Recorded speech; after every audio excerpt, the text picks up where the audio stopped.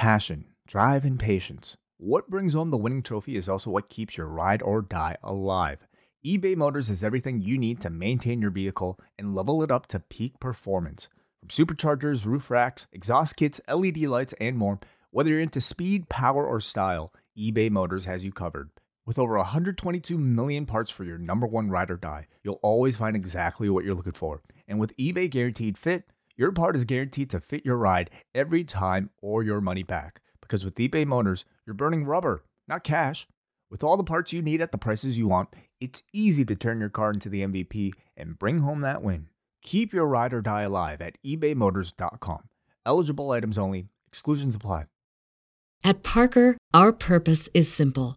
We want to make the world a better place by working more efficiently, by using more sustainable practices, by developing better technologies. We keep moving forward.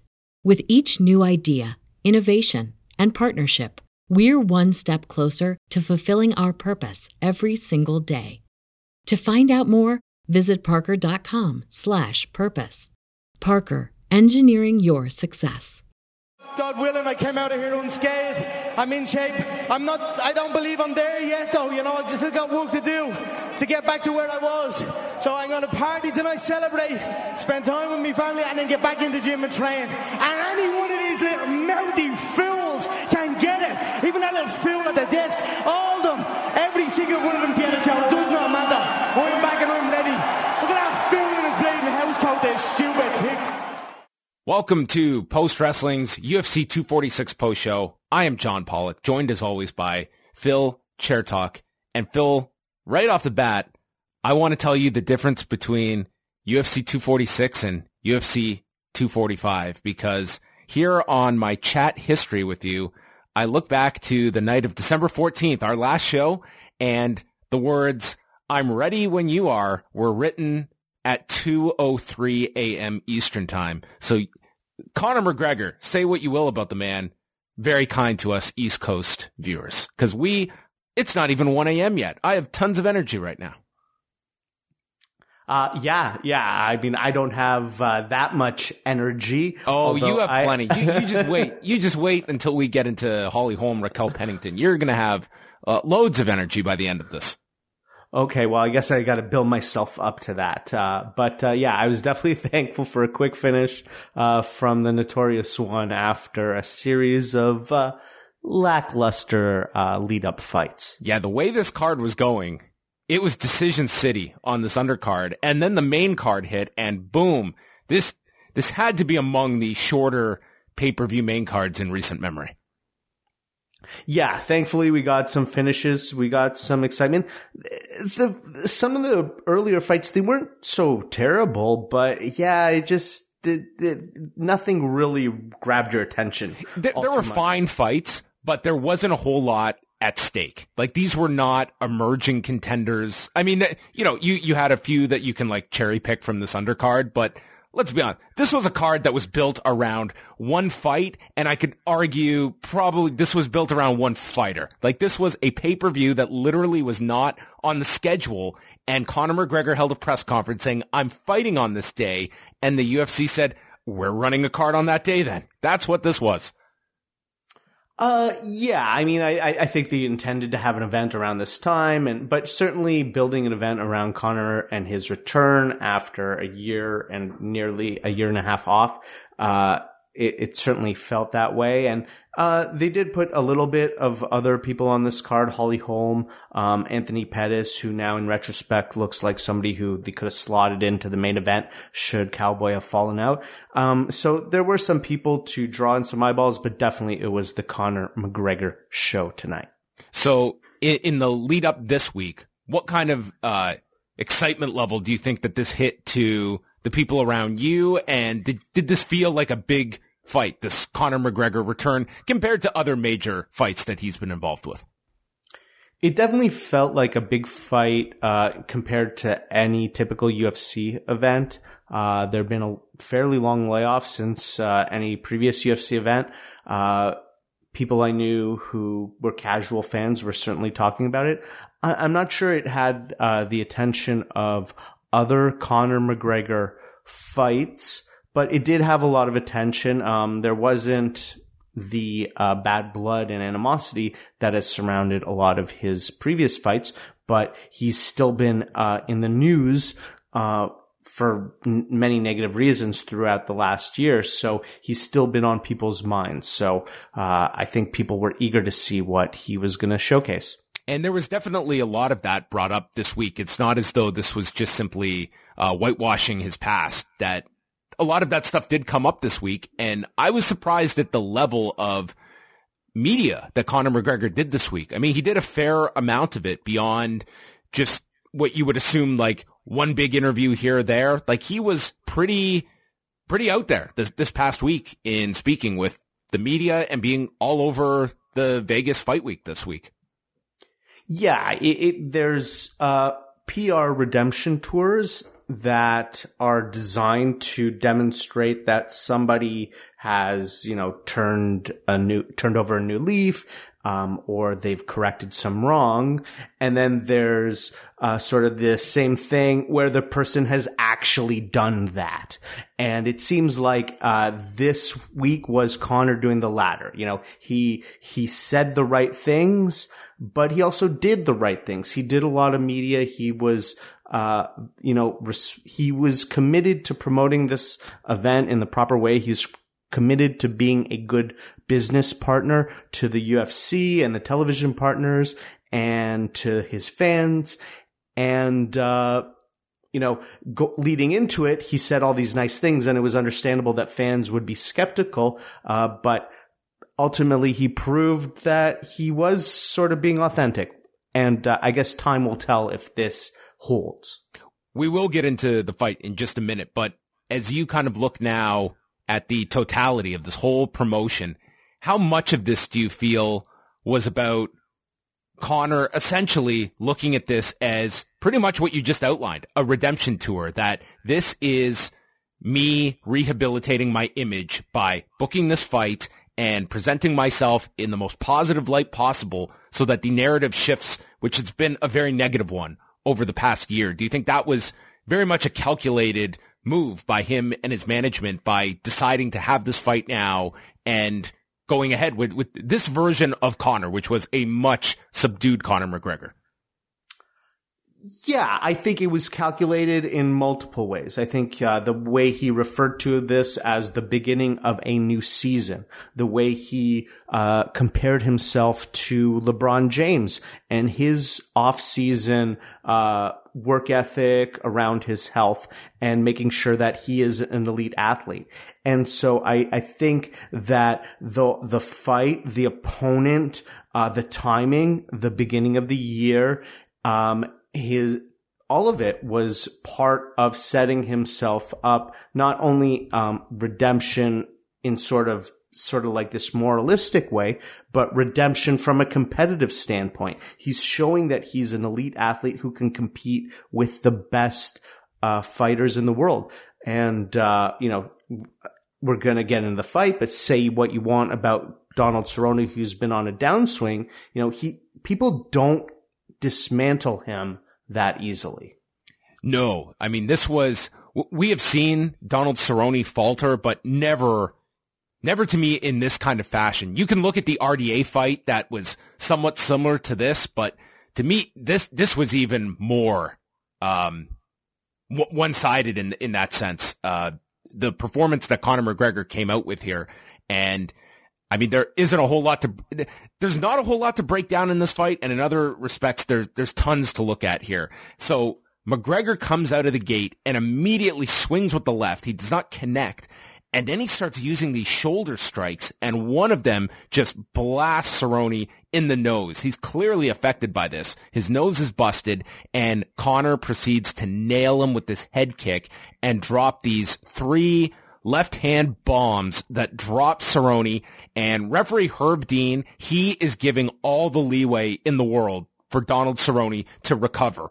I would say that there are other fighters that this would have been called off the second he took these left hands, but Cerrone was given the chance to recover, and McGregor just upped the intensity and finished him with multiple strikes on top. Grand total of 40 seconds that this went. A phenomenal performance by Conor McGregor. You could say a flawless performance here from Conor McGregor. This could not have ended better for McGregor in terms of momentum coming out of this fight and setting the stage for an enormous year for Conor McGregor and by extension, the UFC. So I'm not CompuBox or who does the MMA stats, but the only thing you could say that wasn't flawless was he missed one shot, which was the first one. And then he landed everything else he threw. He threw 4, I think, shoulder strikes. Then he threw that head kick. He threw he threw a flying knee that did land. And, all those lefts. It was masterful. It's the kind of performance that I think it's going to it certainly sets up Conor McGregor, not just for the multitude of potential opponents, but the potential for a very quick turnaround as well. If you're looking for Conor to come back, I don't think we necessarily have to be looking all the way to July for International Fight Week. I think if he was adamant about fighting earlier, it's something you could certainly do because God knows he took absolutely zero damage in this. Yeah, considering the history of Khabib and Tony, maybe he stays ready for that fight. I could totally see that happening, even if it's very late into that sort of, fight promotion. I wouldn't be surprised to see that. There's a multitude of opponents he could face off against. It's sort of like back to, he's always had this sort of like landscape where he can pretty much pick whatever he wants. We've returned to that, status for him.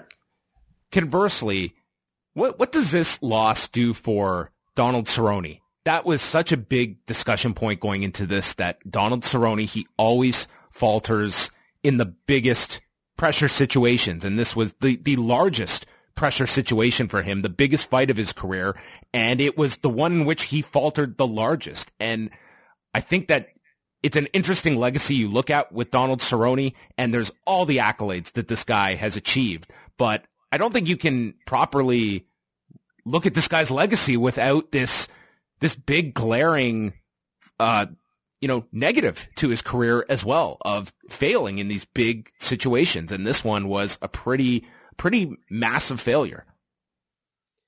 Yeah, it's certainly been a pattern and, not a coincidental pattern. I mean, he talks about it even in the promotion for this fight. They were talking about his nerves leading up to a fight and how he can't even warm up because he's so nervous. And yeah, it's going to be a stain on, he's going to be a Hall of Famer regardless. The volume of records he's accumulated throughout his career is incredible. And in some ways, maybe it's unfair to say, give him this sort of like choker status because he has had so many fight of the night performances and he has main evented many times. But yeah, when it really, really mattered for a title or, this sort of like abstract title that beating Conor McGregor gives you, he was not able to deliver, and that will linger with him, as long as people remember him. Yeah, and it'll be an interesting path as well of what is next for him. Obviously, he is not stepping away or anything, and he is someone that he's an extremely marketable fighter, and you will have no shortage of opponents that you can find for him. But maybe like there is kind of a ceiling of the opponents that make sense for a Donald Cerrone after this, and maybe not. Could you see Donald Cerrone throwing some wins together, and all of a sudden he's back into the discussion of that upper echelon of the weight division, or are we past that point with Donald Cerrone? I mean, it's certainly possible with the right matchups. He continues to get some impressive wins. I could totally see the UFC continuing a trend of trying to put young, up-and-coming, exciting fighters against him. But in terms of him challenging for a title or approaching title contention, I just don't see it. At welterweight, he really never broke through the top of the division. And lightweight, his best years were long ago. So even though he is still capable of having exciting performances and putting together wins against some pretty high-level fighters, I just can't see him really making a statement at the top of either division. I don't either. I think this is the absolute departure of Donald Cerrone from big-time fights. And, you know, the Tony Ferguson one, you can certainly look at that it was, you know, he suffered that injury. It was a doctor stoppage. Justin Gaethje just flat out stopped this guy in the first round. Conor McGregor did it that much more impressively that you have to wonder his ability as well to just take shots at this point. This late in his career, this is his third loss in a row. It's all big opponents that he's had those losses to, but I think that this certainly takes him at least one, if not two steps back in this division and kind of relative to the level of opponents he should probably be matched with. Yeah, and I mean, look, obviously he loves something about martial arts, the training, the skill. You know, he would better describe it than me, of course, but it seems to really cause him a lot of anxiety, the actual fight. And like, is it worth it? Is that good anxiety? You know, is there a payoff to that? He seemed content at the end of the fight. He's not someone that comes across, and I've spoken to him about this, that it's, you know, he has this anxiety about the fights, but it's the entire process of it that he loves. Like, there is an absolute love of fighting that this guy has. And I think it's the situation that's almost the lead up to it.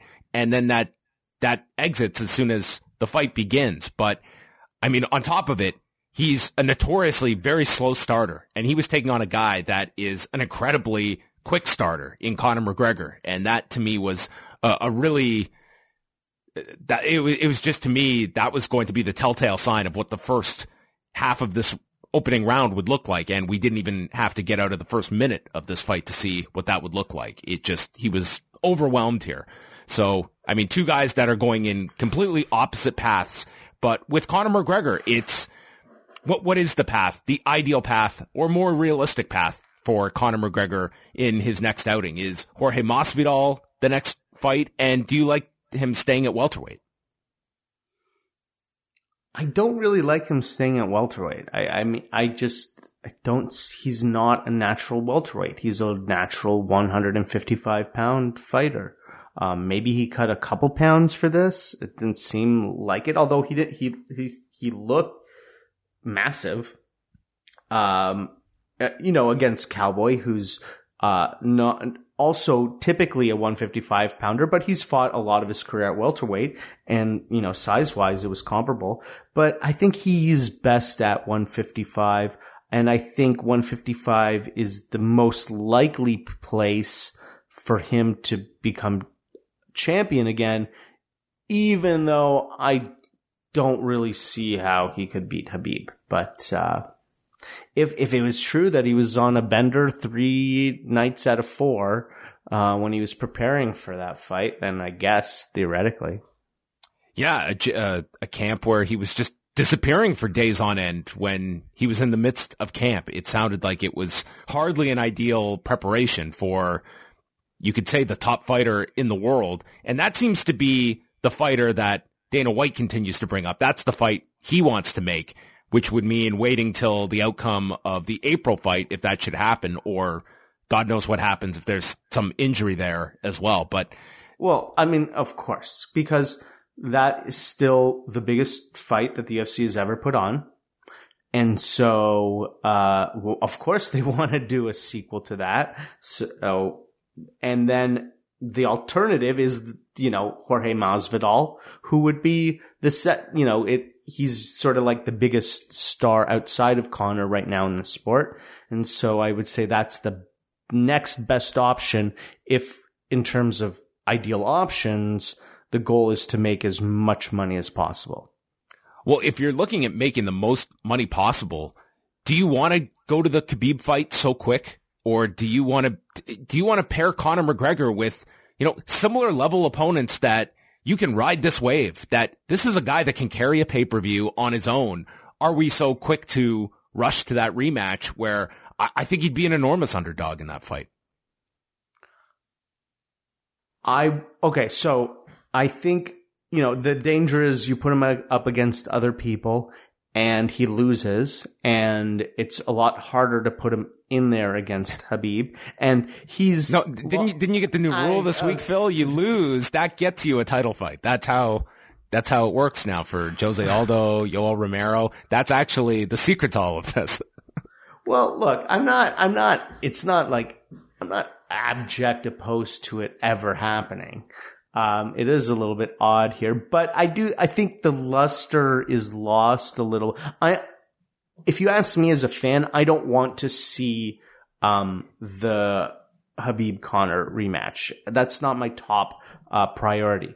But if I'm the UFC, it's my top priority because you don't know what you can do with that fight in the future. And right now it'll make a lot of money. And putting him in there against Masvidal will make a lot of money, but it could hamper the amount of money you could make on a Khabib fight. So, that's sort of what the UFC is weighing. I think the one with the most amount of value with the least amount of risk would be Justin Gaethje right now. That's a good option. But see, I don't know. I think it's not the biggest. That's actually the reverse. That's actually the least upside, most risk. I would say there's a lot less risk in that fight, but it's also it's probably like the least attractive of the options you have there. I think but that's why it's more risky, because if you put him against Masvidal or Khabib, let's say the odds are he loses, but you're still guaranteed to make mega money. If you put him in there against Gaethje, maybe he's most likely to win that fight out of the three, but it's no easy fight. It's not an easy fight, but you're not going to have an easy fight out of any of these. I would say even there's no one that could have necessarily predicted 100% Conor McGregor was winning this fight with Cerrone. I think the vast majority were picking Conor McGregor, but there's always, it's still Donald Cerrone, and you're not going to have any just layup fights. But I think that Justin Gaethje, just given his style, yes, it presents a risk to Conor McGregor, but I think it's a minimal one in comparison to a Jorge Masvidal or a Kamaru Usman or a Khabib that to me those are three examples that I don't know if I'd favor Conor in any of those fights. Gaethje, I definitely would favor. No, I wouldn't favor him. I guess our sort of definition of risk is a little bit different. You're viewing the risk as like they're jeopardizing Conor losing if he loses to Khabib, but it's more just about they're just trying to make as much money as possible. And so if the goal is to get to the Khabib fight and to get to the Masvidal fight with Conor being as hyped as possible. And losing to Gaethje would jeopardize making as much money at those points. Well, we're quibbling over shekels here. I think. I think we're talking about much bigger money than that. That is all on the table here. I mean, there are certainly so many available options, and I think it's ultimately going to come down to weight class as well. I mean, what do you think about him? He sort of mentioned Paul Felder. He threw Paul Felder in there a little bit. That was a strange one. That to me Irish Dragon. You think that has something to do with it? I guess so. I don't know if he's even aware that he's fighting Dan Hooker in a couple of weeks. But I mean, is that if Conor's just looking to keep busy? I mean, you can fill a schedule with the Paul Felders and the Justin Gaethjes of the world that will be more than happy to take these fights if you're holding off on your bigger fights. There's Nate Diaz out there as well. I mean, there's all these ideas you have, and tonight's fight, it just opens the door for all of these possibilities now. And ultimately, what is Conor forecasting his year to be? Is he looking to fight 3 times this year? And then how best do we map that out? And do you try and get him another fight and build the Khabib fight up bigger, or seeing that that's the biggest fight, just go to it right away? Don't risk this getting detoured. How about this? I'm going to throw this one out there. You put him versus Dan Hooker, Dustin Poirier on the Khabib Tony card. I would love that fight. I would love Conor McGregor and Dustin Poirier. I think that's a fantastic fight. I think you do it on the same card in case somebody falls out. You slot Conor in. I mean, it's logistically problematic to have them in the same venue. So I don't know if you really want to do that. I mean, this is wishful thinking, but even, them doing a Conor main event around that same time the next month, or, I like Poirier as an opponent. They have a history. Poirier's improved dramatically since that last fight. And on top of that, you could also, if Conor came out with a dynamic performance like we got tonight, and finished Poirier quicker than Khabib did, that's like a nice little story to go into that rematch, that he was able to finish Dustin even quicker. And this is the improved Conor McGregor from the one that was not adequately prepared for the first fight. So I actually like that fight a lot with Dustin. Yeah, I thought it was a good even return fight option for Conor. I didn't mind this Cowboy option.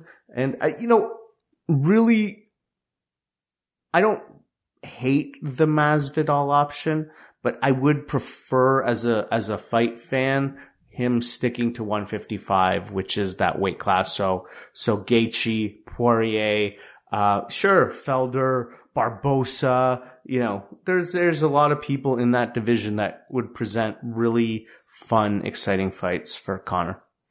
So, I mean, that was the major focus of Saturday night's card. There were some other fights that we're going to get into as well. What time is it, John? Well, we just spent 27 minutes talking about that main event. I could talk 27 seconds about Holly Holm's win over Raquel Pennington. That would be too long. Oh my God. This fight felt too long. I'll tell you that. Holly Holm won this fight by unanimous decision on scores of 30-27 twice, 29-28. If you were a fan of clinch battles, this was it. Holly Holm found a strategy within this fight of clinching with Pennington, holding her against the fence, and whenever she would get reversed, she would outmuscle Pennington to get her back there. The highlight from a striking standpoint came in the second when she landed some punches to the body, and then this continued in the third round. Holly threw a head kick, more clinching, and late in the fight, we got a separation by referee Jason Herzog. This was a terribly dull fight. Holly was interviewed after the fight, said she wanted to do a lot more, but this was working for her, so she continued with it. And all I will say is that there is a lesson this week with the matchmaking and who are getting title fights, that yes, it is great to get a win, but there is a large difference between being a Donald Cerrone or a Nate Diaz versus a Leon Edwards, who has won 8 fights in a row, and I don't think most fans could pick him out of a lineup. And this was Holly Holm doing her best Leon Edwards, in my opinion, of someone that, yes, you got the win, but there's absolutely nobody clamoring for anything involving Holly Holm challenging for a title that she has already fought that champion and is kind of just in a holding pattern. Yeah, I do feel like Holly Holm was in a position where, her back is up against the wall a little bit. She needed a win. And she is a fair ways away from a title shot, regardless of her performance today. Now, it certainly didn't do her any favors, but, the memories of MMA fans are quite, limited. And so, with an exciting performance against, the right opponent in a few months, and all of a sudden, she could be challenging for a title in no time. She could be. If she did something fantastic in this fight, I think there would at least be some fanfare behind that. But I don't think I will ever think of this fight again after tonight, as will probably many people that sat through this. Alexei Oleinik and Maurice Green. This one went 4:38 into the second round with, this was actually a lot of fun, mainly for Joe Rogan and Paul Felder on commentary, who are just so captivated by Oleinik. And it's always fun to watch Oleinik because he is seconds away at all times from pulling off a submission. And throughout the first round, he worked up to get Green down onto his back and then threatened with a scarf hold. And it looked like Green was going to submit, but the round ended. So we got a second round out of this. And again, Oleinik put him down into half guard, mounted him, and then set up for this armbar that Green could not escape from, and he was forced to tap at 4:38 of the second round. So 42-year-old Alexei Oleinik continues to be an entertaining piece of the heavyweight picture. I don't know what this guy's ceiling is at heavyweight, but it's always fun when this guy's on a card. Yeah, it is a lot of fun, despite the live fans not enjoying it so much. I really like this. It was captivating for me. I'm sure you enjoyed it from a submission perspective. Oh, I definitely enjoyed it. And not just the submission perspective, but there was a certain level of drama to it because for two reasons. First of all, you knew exactly what he was looking for, generally speaking. Like he's always looking to close the distance and just sort of squeeze and just restrict the space that is his opponent had. And then there was multiple times in this fight where you would see his hands just slowly getting closer together. It's like the trash compactor in Star Wars, you know. It's just sort of riveting suspense television. So Oleinik snapped a 2-fight losing skid he had. He lost in 12 seconds in his last fight to Walt Harris. So, getting a victory here. His 7th in the UFC. Brian Kelleher and Ode Osborne. This was originally scheduled for Fight Pass, but then the Claudia Gadelha Alexa Grasso fight fell apart when Grasso missed weight by 5.5 pounds, which was one of the more prominent fights on this card. So with that scrapped, these two got promoted to the main card, and it featured a video package where Ode Osborne touted the fact that one day Conor McGregor is going to say, "I was on a card with Ode Osborne." You know, it was a pretty good line. It was a good line. Unfortunately, it didn't work out so well for Ode Osborne, but I was like, I always enjoy someone that comes in and thinks very highly of themselves and stands out in that way. He certainly did here. Well, look, had he had a spectacular finish, it would have been a really impressive performance. He had a really impressive sort of opening package. He himself seems to have a very exciting style. His personality is captivating. So, even though he came out on the wrong end of a decision against a grizzled veteran, Brian Kelleher, who I got to shout out, had a really nice promo at the end of this fight. He had a sort of nice guy, talking about how he was fighting for his job here, and it was good stuff. Anyway, so I guess that's all I have to say about that.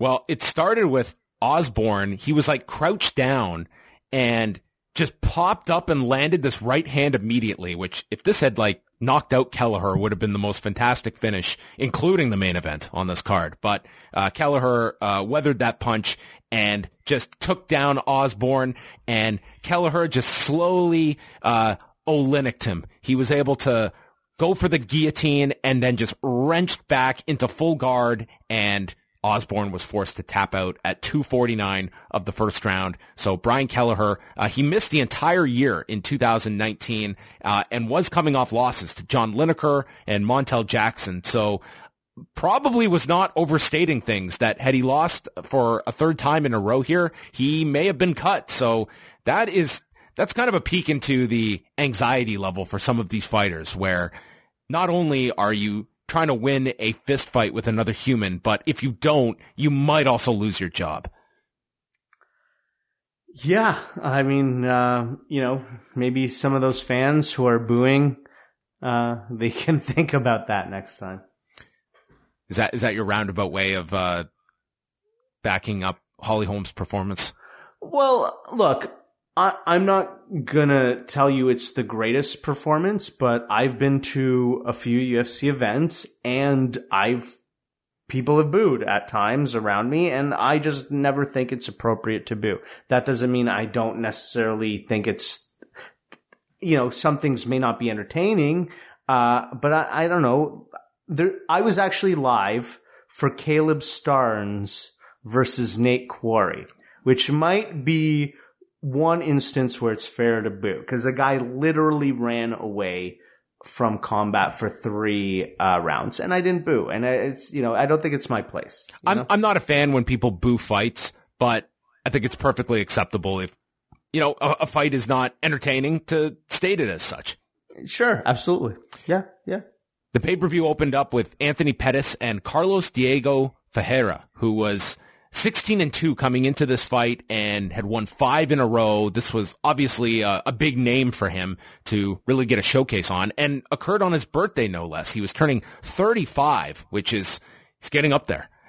First round, he was able to take down Pettis, who was working from the southpaw stance, and this actually gave some unique insight. We've talked about this in the past when they have a commentator on the booth who is involved with a training partner that's fighting, and in this case we had Paul Felder, and sometimes that can create a conflict, but I also thought Felder, he gave a lot of insight here into Anthony Pettis and his training methods, and was pretty much saying, well, now that the fight's happening, I can let you guys in on all the stuff he's been working on. So I found it to be pretty insightful. Yeah, it was definitely insightful, and it was also interesting because he certainly acknowledged that he was trying to play an objective role, but he didn't shy away from the idea that it was sort of impossible. And he let he showed his heart on his sleeve a little bit because he was getting emotional during this fight, I found. This and the Cerrone fight, like, he's very tight with Donald Cerrone, and there was a moment in that fight where you could just see, like, Felder was, like, just audibly just disheartened at, Donald Cerrone faltering here. So it was interesting to have Paul Felder in this role as opposed to Daniel Cormier or Dominic Cruz that don't have the same relationships with some of these fighters that they didn't have teammates on this show. Felder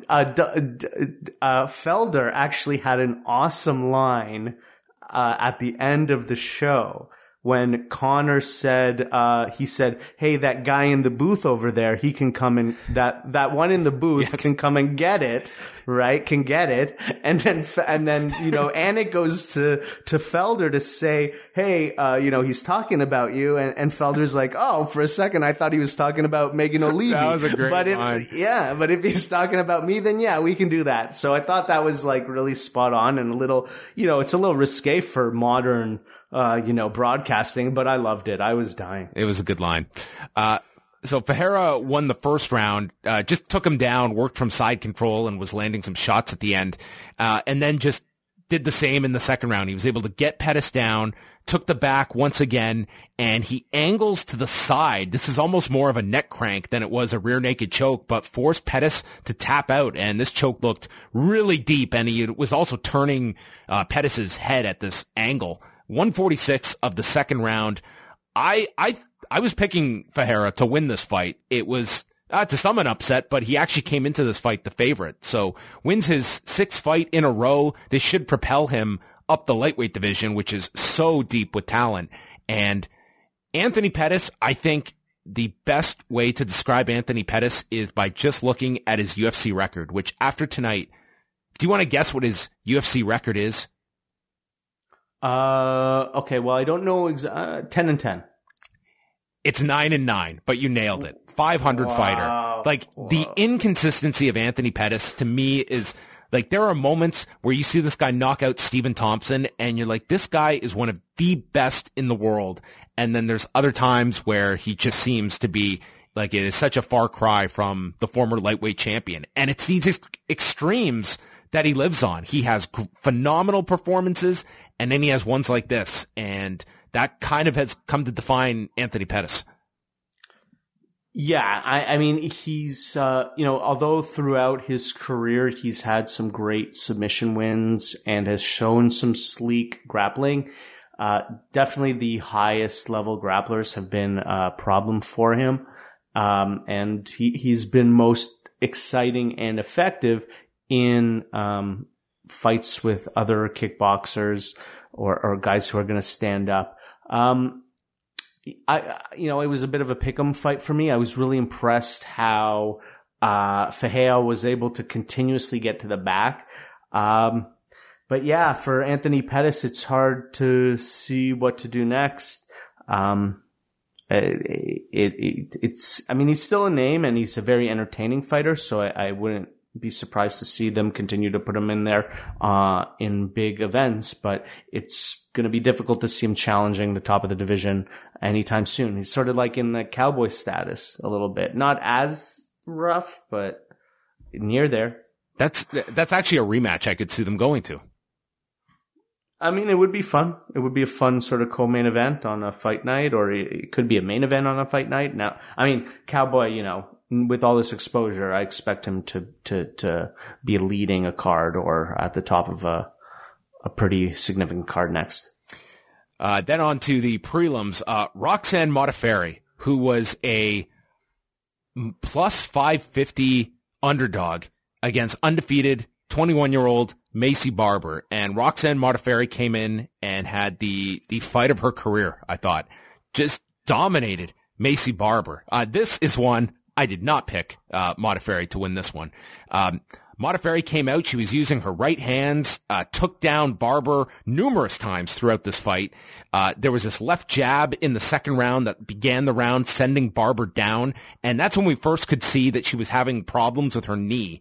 And Modafferi would work to mount her, annihilating her with ground and pound, and then use this elbow that sliced open her forehead, and she is bleeding all over the place. If you tuned in just for the pay-per-view and saw the blood all over the canvas, chances are it was Maycee Barber's DNA that you were seeing.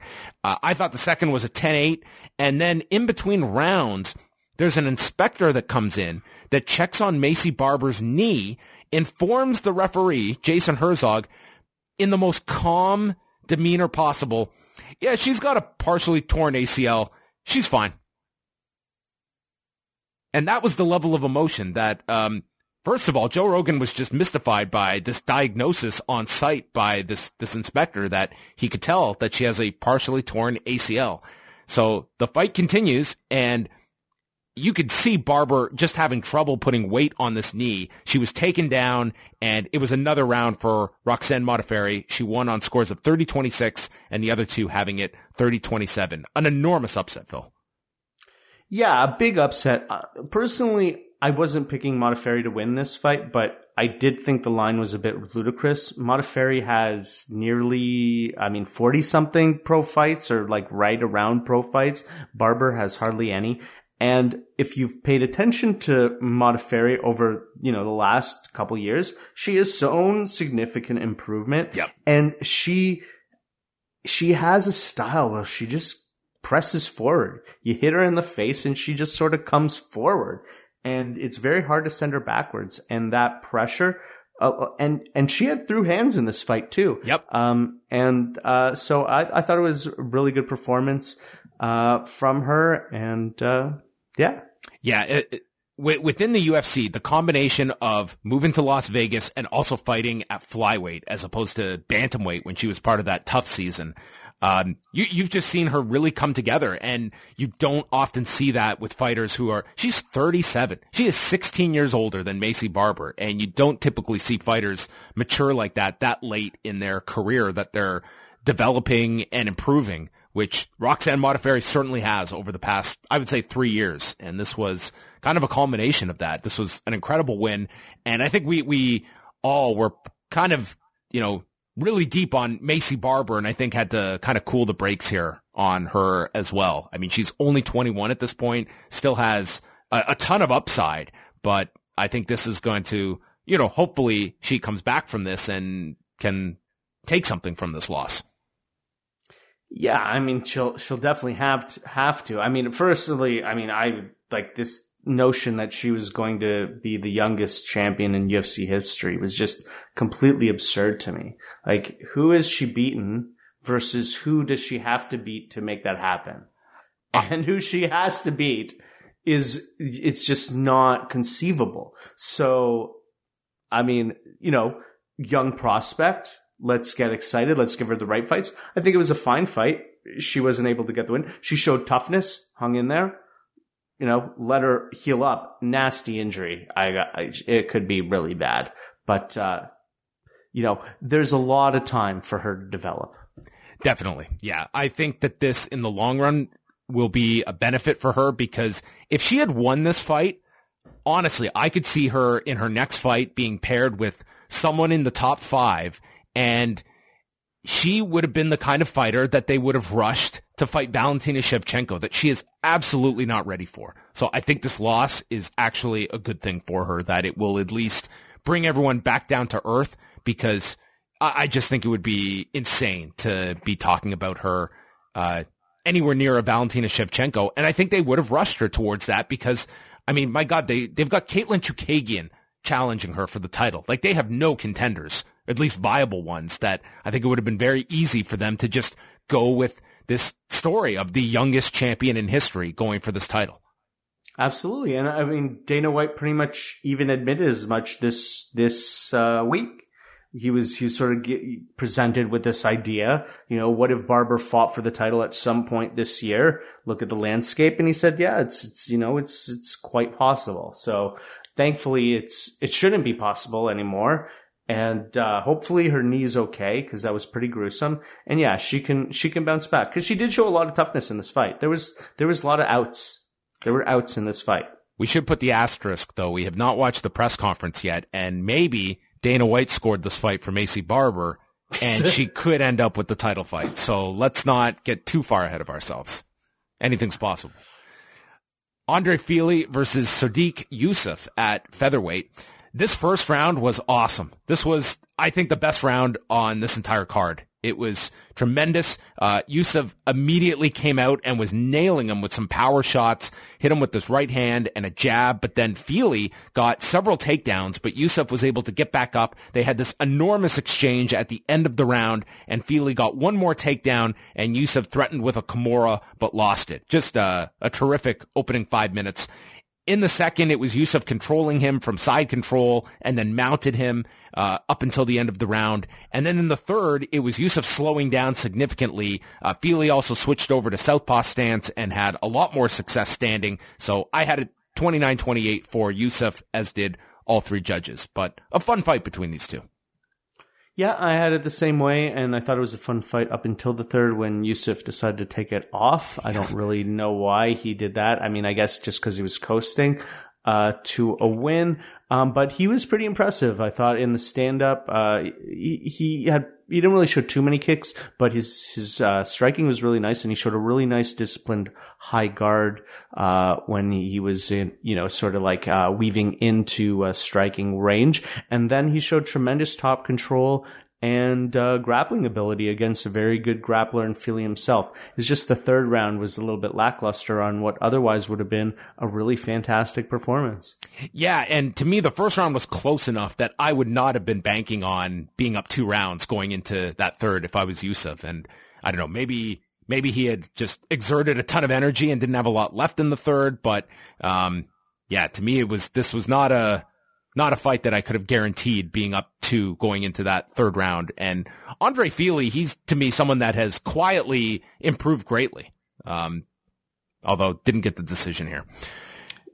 Tim Elliott versus Askar Askarov was our next fight at flyweight, and this saw the two split rounds in the first and the second, and then in the third round, Tim Elliott in the second had a lot of success with these hip throws. He tossed Askarov 3 different times, and in the third round, with everything tied up, Askarov is tagging him with these right hands. So Tim Elliott thinks, you know what's going to win me this fight? I'm going to put my hands down and just let this dude tee off on me. And that's what Askarov did.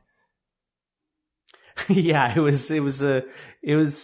I think I get the idea of what he was trying to do. He was trying to lure him in to sort of, counter him so he could hit him with another throw. But yeah, it wasn't a good look to go into the last round of a fight taking shots to the face. You know what he should have told Tim Elliott? Askarov and you shall receive. And that's what he got. A litany of shots here in this third round, and Askarov won the third round. I just thought this was such a bizarre strategy for Tim Elliott that did not work out to whatever he had planned. For 2 judges, it really didn't matter because they gave Askarov all 3 rounds, and one had it 29-28. I had it 29-28. I gave Elliott the second round, but you could certainly argue that Askarov just ran the table.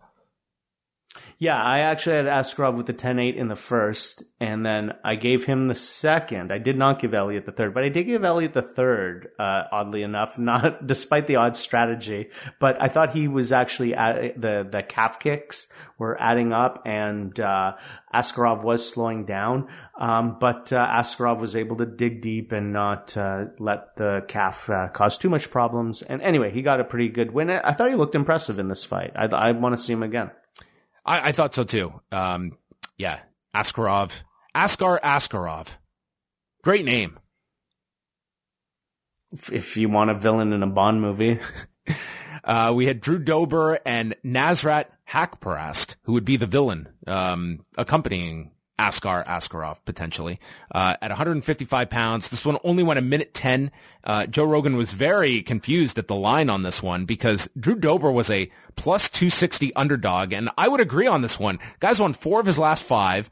And to me, I mean, I don't typically look at odds going into fights, but I would have favored Drew Dober in this fight going in. There's this left hand that lands flush and puts Haqparast down, and then Drew Dober proceeded. I watched this, I replayed this, and counted. He hit him with 11 unanswered shots until referee Mark Smith finally stepped in and saved Nasrat Haqparast. This ended at 110 of the first round, so Drew Dober gets the knockout victory and has now won 5 of his last 6. Yeah, it definitely lasted a little bit too long with the extra shots there. The line was confusing to me too. I mean, I wasn't familiar with Nasrat going into this fight, but I'd seen Drew Dober plenty of times and he's looked very good recently. So yeah, to see him come in as such a significant dog, it's like, Haqparast must be really good. And turns out, no, he really wasn't, or at least he didn't show it in this fight because he got outmatched. Nasrat was short on everything he threw, and Drew just pretty much just smashed him. So, yeah, I don't know where that line came from. Apparently Germany, because he's big in Germany. You're big in Japan. He's big in Germany. And then on Fight Pass, we had 2 fights go to the decision. Alexa Kamor defeated Justin Ledet by unanimous decision. Kamor trains with Stipe Miocic, who they showed in the crowd cheering him on. He's a 24-year-old that's only had 5 pro fights. He's 5-0 and then 1 on the Contender Series. And like you could see in this fight, like he might not. Well, I should say in a prior generation, he wouldn't have been UFC ready, but today I think the net is cast a bit longer. And, he was very unconventional and just throwing these bombs. And there was the fear that, man, this guy's just going to gas out by the end of the first, but he really didn't. He kept up a good pace, and Justin Ledet, he was almost like waiting for this guy to get tired. And all of a sudden it's the 3rd round. You're down 2 rounds, and Justin Ledet, to me, just couldn't really get anything going. He was never able to get into the next gear. He landed some left hooks here and there, but to me, it was Alexa Kamor winning all 3 rounds here, and it turned out his strategy worked fine because he wasn't against an opponent who was really going to pressure him or force him into, paying for any of these mistakes that didn't really turn out to be all that costly. Yeah, Kamura looked really exciting early, throwing some pretty demanding spinning attacks, and it did look like he was going to tire, and he did tire. I did actually give Ledet the 2nd round because he did hurt Kamura at one point and sort of stumbled him, and there wasn't a lot of action in these rounds, but Kamura hung in there. I was actually. I do think you're correct that Kamor showed he was really green, and he was not, he definitely lacks experience. But I was pretty surprised at his fight IQ. Despite being tired, he was able to create the right situations to gain his composure and rest when he needed to, and he was able to land in the right situations and put himself in the right situations to land. So even though, it wasn't the prettiest of performances, it was promising.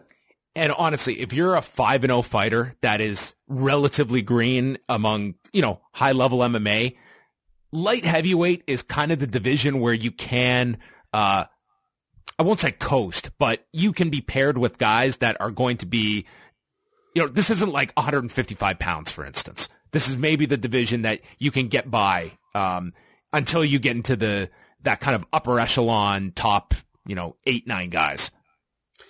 Yeah, it's sort of like, it's a double-edged sword because you can sort of build yourself up through guys who are maybe not at the same elite level, but then at some point is going to be a big step up. So we shall see. I mean, there's lots of time. He's very young, but lots of promise, and I look forward to seeing him in the future. And that takes us to the main event, JJ Aldrich versus Sabina Mazo. That kicked off the night on Fight Pass at 125 pounds. I had this 29-28 for Mazo. I saw a lot of people had this for Aldrich, and I think it really came down to how you scored the second round. In the first round, it was JJ Aldrich just landing counters, and I thought was the faster of the two and just timing her strikes much better. In the second round, it was Aldrich that was winning this round, but what swung it for me was Mazo just busting her in the face with this knee strike from the clinch and then following up with a nice head kick. And I just thought those were the most significant strikes of the round. And then in the third, I thought this was a definite round for Mazo because once she introduced this tie clinch in the second, she realized that's a good strategy. And she used it significantly in this third round to attack Aldrich. So I went 29-28. Did you agree or disagree? Sure. Do you remember this fight? I do. It happened. Unfortunately. It happened. And that was UFC 246. We have a few notes here. For the bonuses, we had, it looks like it was all performance bonuses given out and no fight of the night. So we had bonuses going to, oh, thank God, Conor McGregor got a $50,000 bonus. So he'll be okay. He'll be taken care of. Not that long ago, he didn't have a pot to piss in. Well, now he can have a whole line of pots that he could put out with his name on them.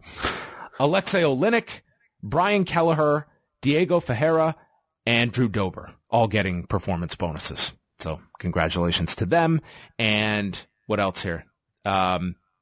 This is from Aaron Bronstetter at TSN. Dana White says that he won't doubt Conor McGregor when it comes to fighting at 170 pounds in the future, but he still would like to make the rematch with Khabib next should he beat Tony Ferguson. So looks like Dana's really clinging to the rematch. I mean, look, his job is to make as much money as possible. That was the biggest That's fight. the fight to make then. Yep. Yeah, that's so.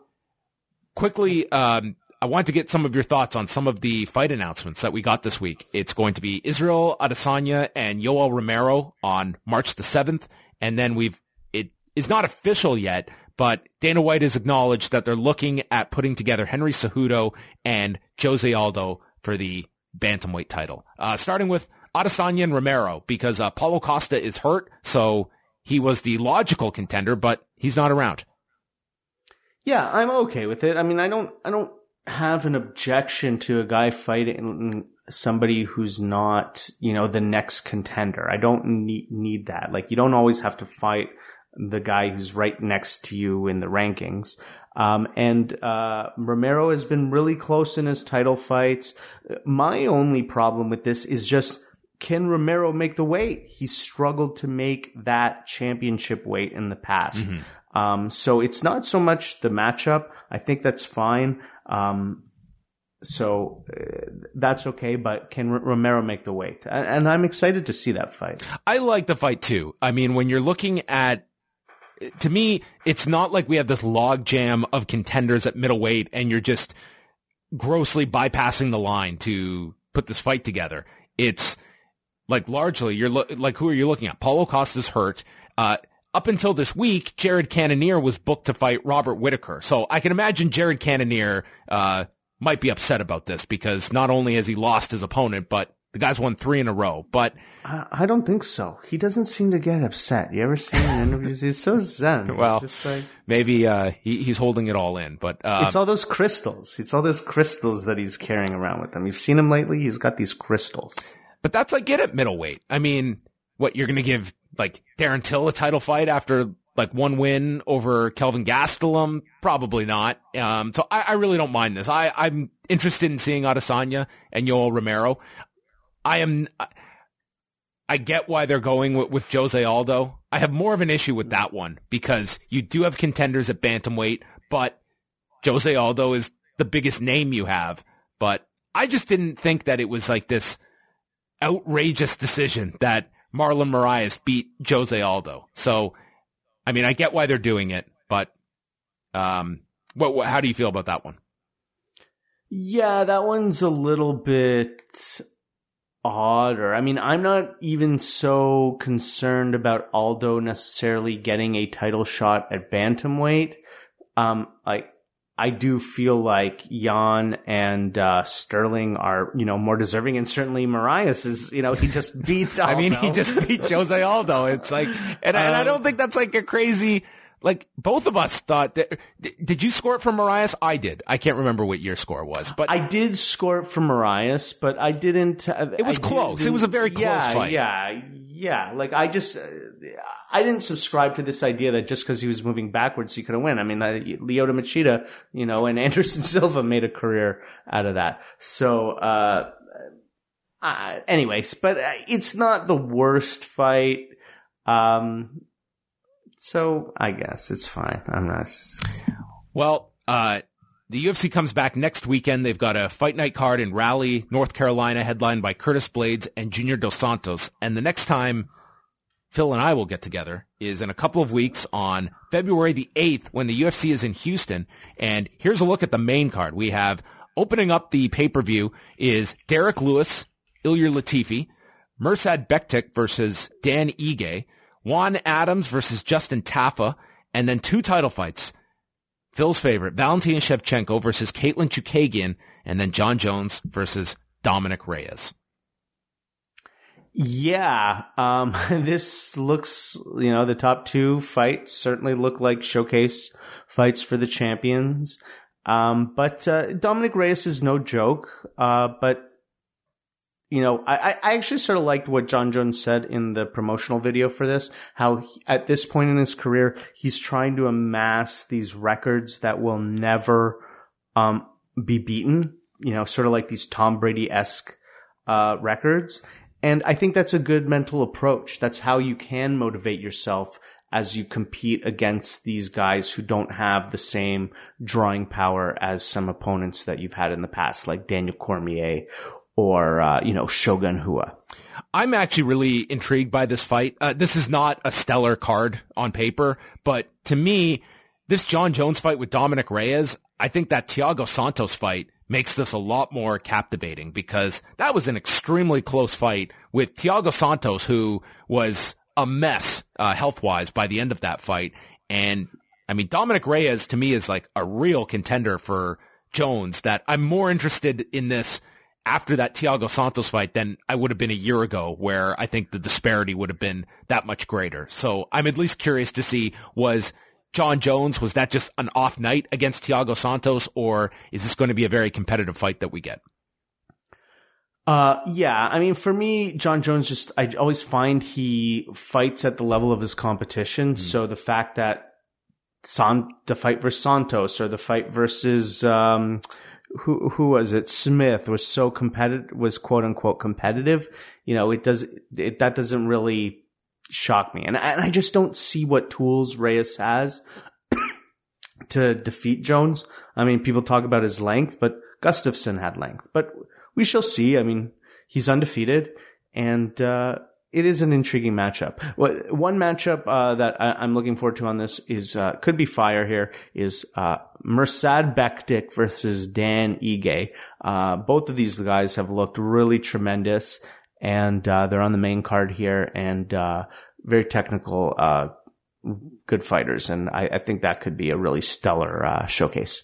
I'll say after tonight, we had 2 fights this week fall out of this pay-per-view. So we were supposed to have 13 fights. We ended up with 11. 11 is my ideal fight length for a card. I think 11 is a good number. I mean less. I just need less. I don't need so much. I don't know what the number is. Listen, if they were to tell me tomorrow 8 fights, I'd be over the moon, but we're not going to go ever to that low amount of time because we have all these guys under contract and we have to offer them all these fights. So we get these marathon shows. But I mean, if we had this fight card as it was constructed tonight, we could have been tacking on another hour at the beginning of this show. Well, thankfully, Grasso, can't put a sandwich down. And, at least a couple fighters were removed. And then what else got knocked off the card? Well, at the beginning of the week, Chas Skelly and Grant Dawson were supposed to be fighting on this, and I believe Dawson had to withdraw due to an injury. So that fight fell apart at the beginning of the week. So we would have had 2 extra fights on this card. Back to see Pacey then for Dawson. And then we would have been saying, hey, at 2:03 a.m., hey, I'm ready to go. Instead, look at this. Oh, you said you didn't have any energy. Phil, I feel like right now you could be just bursting through the roof at this point. I was looking for an out, John. You didn't give it to me. I'm sorry. I missed it. Just a big swing and a miss. Well, on that note, we're going to say goodbye to everybody. That's the end of our UFC 246 post show. Phil, it's our first one of the year. Well, I think it went well. Hopefully, we get more of these that feel great that, maybe the UFC can do something about these events. Next week's event starts at 8:00, the main card. It does. Yes. Let's take a look. Let's just skim through we also have RDA against Michael Chiesa next weekend. That's a good fight. That is a really good fight. That's an important fight for Chiesa. Yeah. So those are your top 2. The rest, it's Nick Lentz is fighting Arnold Allen. And then it's a fight night card after that. But the top 2, Sarah McMahon is fighting way down here against Lena Landsberg. Two women that have headline cards in the past. Yeah, Angela Hill is above Sarah McMahon. So I guess I don't know what that says about, how the UFC views Sarah McMahon right now. All right. Well, are you going to be checking out that card next weekend? I am going to probably put on some fights. I'm going to be home. I've got my daughter with me that weekend, so I'll be around. So I'll definitely check out the main event. Rafael Dos Anjos versus Michael Chiesa is a very good fight. Dos Santos versus Blades, I don't know about that being a good fight, but if Dos Santos can avoid the takedown, then, we're probably going to see a knockout. There's also a Bellator card next weekend. We got Julia Budd versus Chris Cyborg Justino. And the Bellator card might actually be even more interesting. It's one of their better cards next weekend. They've got that Cyborg's debut. Sergio Pettis is making his Bellator debut on that card. Aaron Pico is fighting. So some interesting stuff on the Bellator front. Maybe the bigger question is Phil watching the Royal Rumble next weekend. I will not be watching the Royal Rumble next weekend. At least unless something happens spontaneously. Does the Royal Rumble always happen on the weekend before the Super Bowl? Did they time it like that?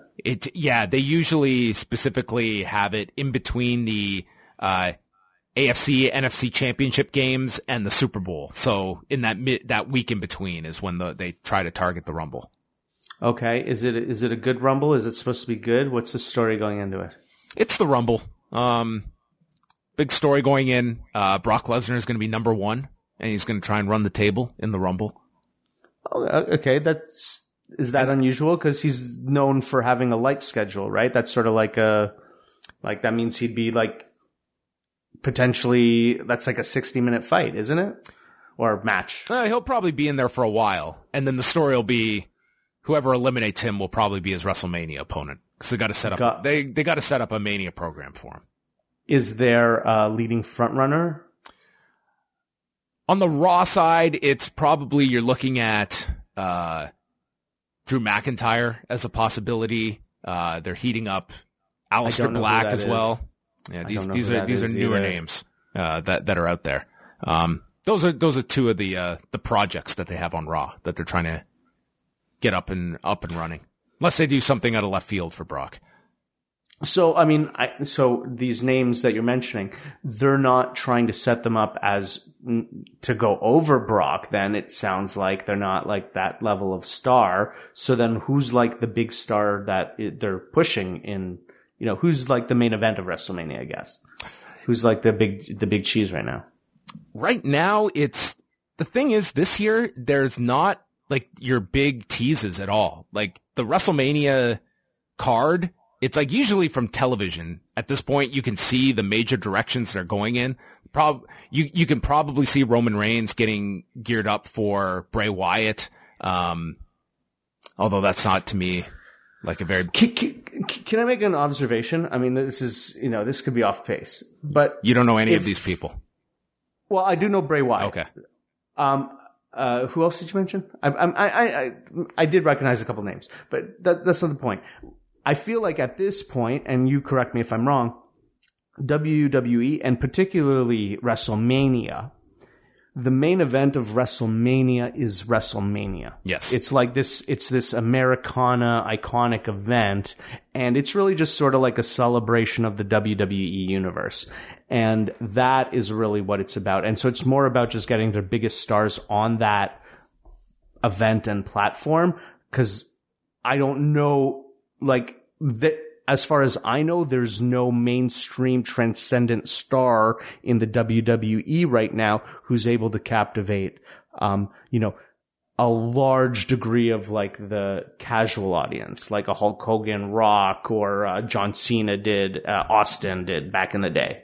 Yeah, I would say now, right at this moment, it feels like that's what WrestleMania feels like this year, that it's largely drawing from within as opposed to bringing in someone major, unless they have something they're keeping very quiet that they are going to play. That's what it feels like this year for WrestleMania. And that's largely like last year, they sold out WrestleMania, and the tickets go on sale. There's no matches announced. You're really just buying it off of the name of WrestleMania and knowing you're going to get all the stars on that show. And that's kind of what the appeal is of WrestleMania now. It's exactly as you outlined. And it's a longer show than the UFC, right? It's comparable. Yeah, it's comparable. Oh my goodness. I mean, when you think about it, like we sat down tonight at 7 p.m. This was a shorter show. Still went till 1:30. Well, I should say 12:30.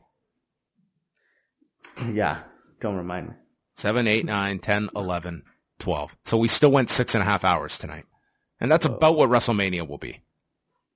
But I feel UFC is paced so much better. Like you have downtime between fights. It's not like it's just constant. Uh-huh. All right. Well, those are my observations on the pacing of UFC.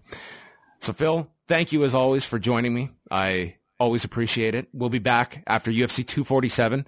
We'll either be talking about Jon Jones' latest victory or Dominic Reyes, the new king of 205 pounds. Yeah, I think we're only going to be talking about one of those things. I guarantee we'll only be talking about one of those things.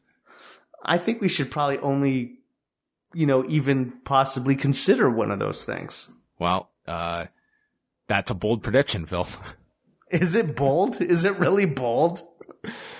We will find out, everybody. February, whatever date it is, February the 8th, Houston, Texas, UFC 247. We will be back with a post show that night. In the meantime, you can go check out postwrestling.com. Phil, what do you have going on? What do you want to promote? I actually don't have anything to promote. What's your favorite podcast? And I know it's not me, so. Oh, that's a great question. I love it. It's not you. Yeah, you're damn right. Actually, my favorite podcast, I have two that I really like. I like this one called Artificial Intelligence. Okay. It's with Lex Friedman. He's a professor of artificial intelligence at MIT, and he discusses that topic, but he also discusses other topics in science and nature and philosophy. And, he has really amazing guests. And then, another topic, I'll mention two more podcasts. Go for it. There's this one I really like, also on a science tip. It's a pretty popular podcast. I just want to make sure I got the name right so that it's called Mindscape, Sean Carroll's Mindscape. Sean Carroll is a physicist. I believe he's at Caltech University, and he really does quantum physics, and he also has a bunch of different scientific, philosophical guests on to discuss science and the nature of the universe. And then this other one is called Making Sense with Sam Harris, and he's a bit of a philosopher and thinker, and he talks about consciousness and the nature of morality and all sorts of things like that. So those are the top 3 podcasts that I've been listening to right now. And of course with Joe Rogan, always listening to Joe Rogan like the rest of the world. I actually listened to one of his shows this week. I listened to the one with Bill Maher. Joe Rogan. Yeah, I did. I haven't gone to that. I listened to the one with Downey Jr. I thought that was pretty good. Yeah, I like Rogan. He's really great. And what he does with the podcast, it's really awesome how he's not just, interviewing a bunch of entertainers and comedians. He's diving deep on, hard topics sometimes. If you listen to the Bill Maher one, make it to the end, because they get into like this passive aggressive argument where Bill Maher is trying to get Joe Rogan to come on his show, and Rogan is stating that he watches his show all the time. And then Bill Maher kind of calls him on a few examples, of him clearly not being familiar with the format of the show, even though I kind of lean towards Rogan giving a fairly accurate description of his show. But it's just funny as they're just going back and forth, and they're trying to be polite, but they're both kind of getting on each other's nerves at the end of it. Or at least that was my perception of it. So maybe you can check that out if you make it to the end of it. Rogan has a few of these episodes where they go a little way too long, and he gets in these arguments. He had there was an interesting podcast he had earlier this year. I think the name of the guest was Neil Blomkamp. I might have that name wrong, but he's a philosopher who's talking about simulation theory.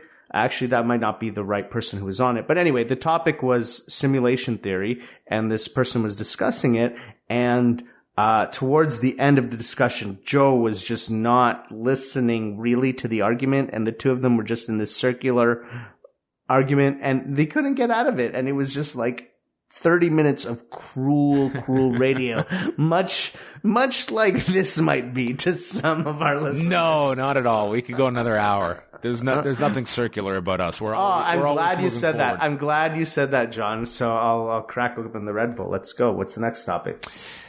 It's going to be chatting all about artificial intelligence with Lex Friedman, and off air, Phil and I are going to dissect the latest episode from Ayanna Howard on human-robot interaction and ethics of safety critical systems. So, that's a new one. I haven't listened to that one yet. Hour and 40 minutes. So you can go download that, everybody, and we'll give you our thoughts on this after UFC 247. Good night.